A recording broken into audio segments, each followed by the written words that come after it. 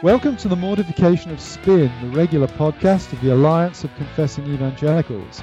I'm your host, Carl Truman, Professor of Church History at Westminster Theological Seminary in Pennsylvania, and I'm here with my co-host, Todd Pruitt, Pastor-elect of Covenant Presbyterian Church in Harrisonburg, Virginia. This is the first of a new series of Mortification of Spin podcasts. They're going to be shorter. They will come out on alternate weeks. They'll be about 10 minutes long, and we're calling them bully pulpits. They're intended to be short, sharp, shock type of things.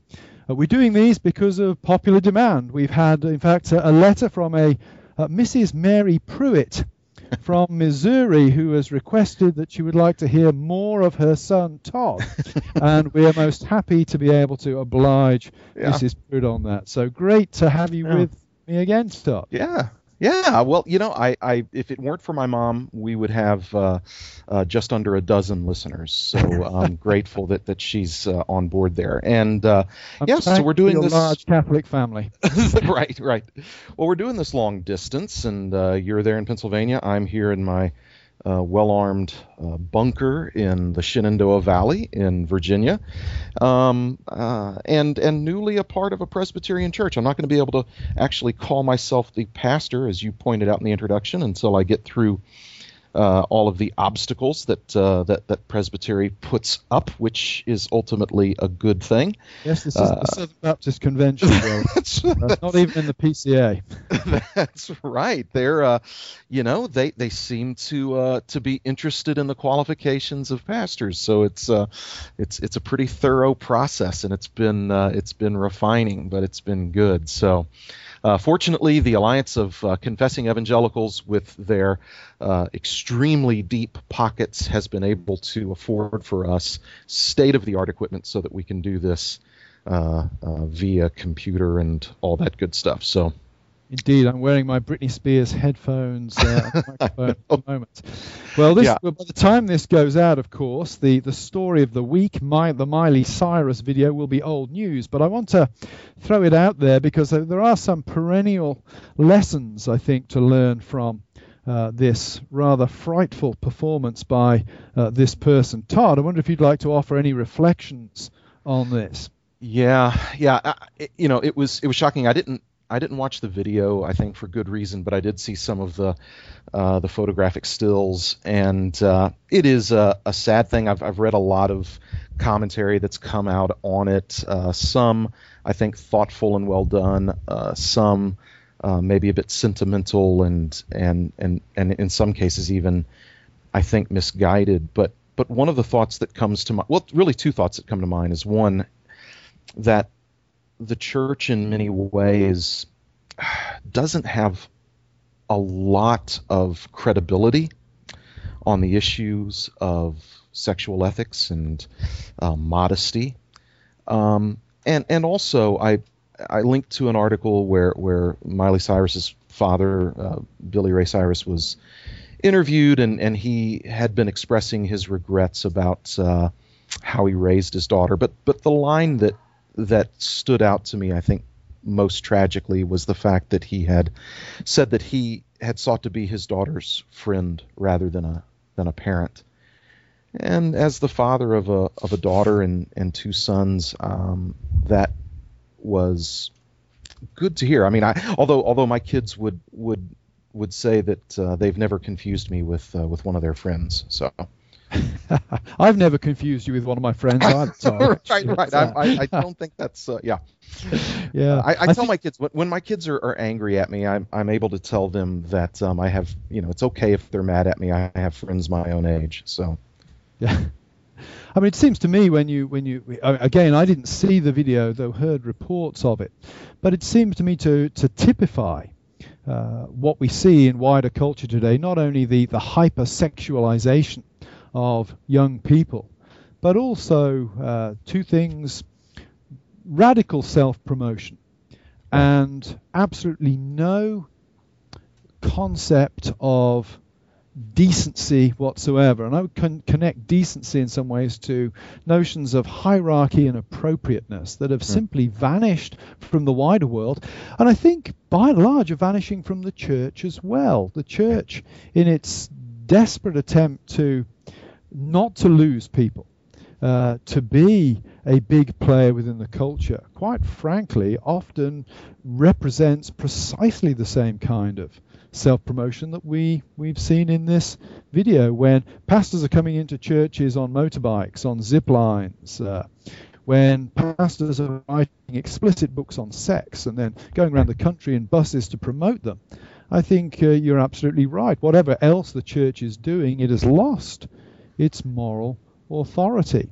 Right. And there has to be a place, the church has to be a place, I think, where we recapture the notion of modesty, decency, and hierarchy. And the very fact that some people listening to those terms might want to cringe when they hear them shows how far the church culture has shifted from what I would regard as biblical norms. Yeah, I would agree, and I think how you referenced self-promotion there was important for us to hear, because there, those of us who are pastors and in the church today, self-promotion seems to be more the norm these days, as fame and celebrity become ever more attainable for an increasing number of people. And Miley Cyrus and her family, they had attended a large evangelical church for some time in California. I'm speculating, but I wonder what was learned there. I think there's a connection here to be made that modesty is not just about covering up most of your body with clothing.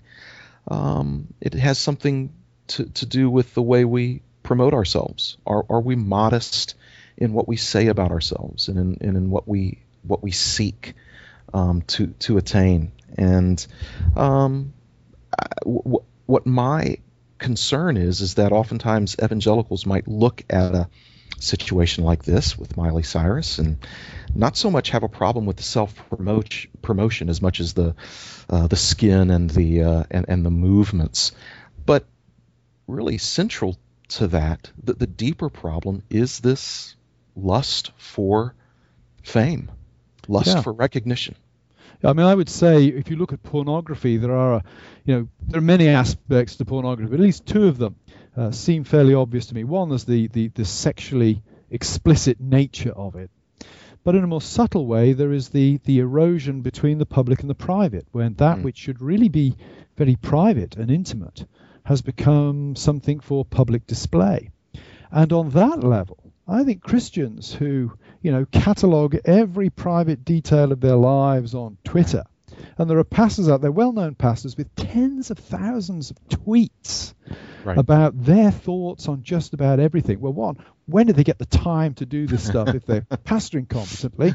But secondly, do they not realize that they are actually a constitutive function of precisely the same kind of culture where pornography thrives, where privacy, the whole notion of privacy, decency, decorum, has been abolished essentially. Yeah. And as a pastor, I know what it's like for people to want to hear me say more and more and more about my life from the pulpit, and I resist that, not because of shame, but because I don't want the pulpit, I don't want the preaching ministry to be about me and the details of my life. I don't go before God's people on the Lord's Day to do group therapy with myself as the main patient. Yeah. But there is a desire oftentimes from congregations for more and more details about their pastor's life. And I'm not suggesting that we ought to hide, and I'm not suggesting that we ought to be dishonest about who we are and not forthcoming with our congregation, but neither should we be exhibitionists. Yeah. Well, there you have it. That is today's bully pulpit. If you are sitting in judgment to Miley Cyrus, you're probably doing it appropriately in an objective sense, but subjectively we need to examine ourselves. Are we too part of a culture that is eroding the boundary between what is appropriate for the public sphere and what is appropriate for the private sphere. And in doing so, are we just as guilty as the pornographers and the Miley Cyruses out of there for undermining the church culture in which we find ourselves? Well, this has been the Mortification of Spin, Bully Pulpit. I've been delighted to be your host, Carl Trueman, along with my friend Todd Pruitt. Please look out for our longer podcast, which will be out a week today. And also visit our website, mortificationofspin.org. Thanks very much for being with us.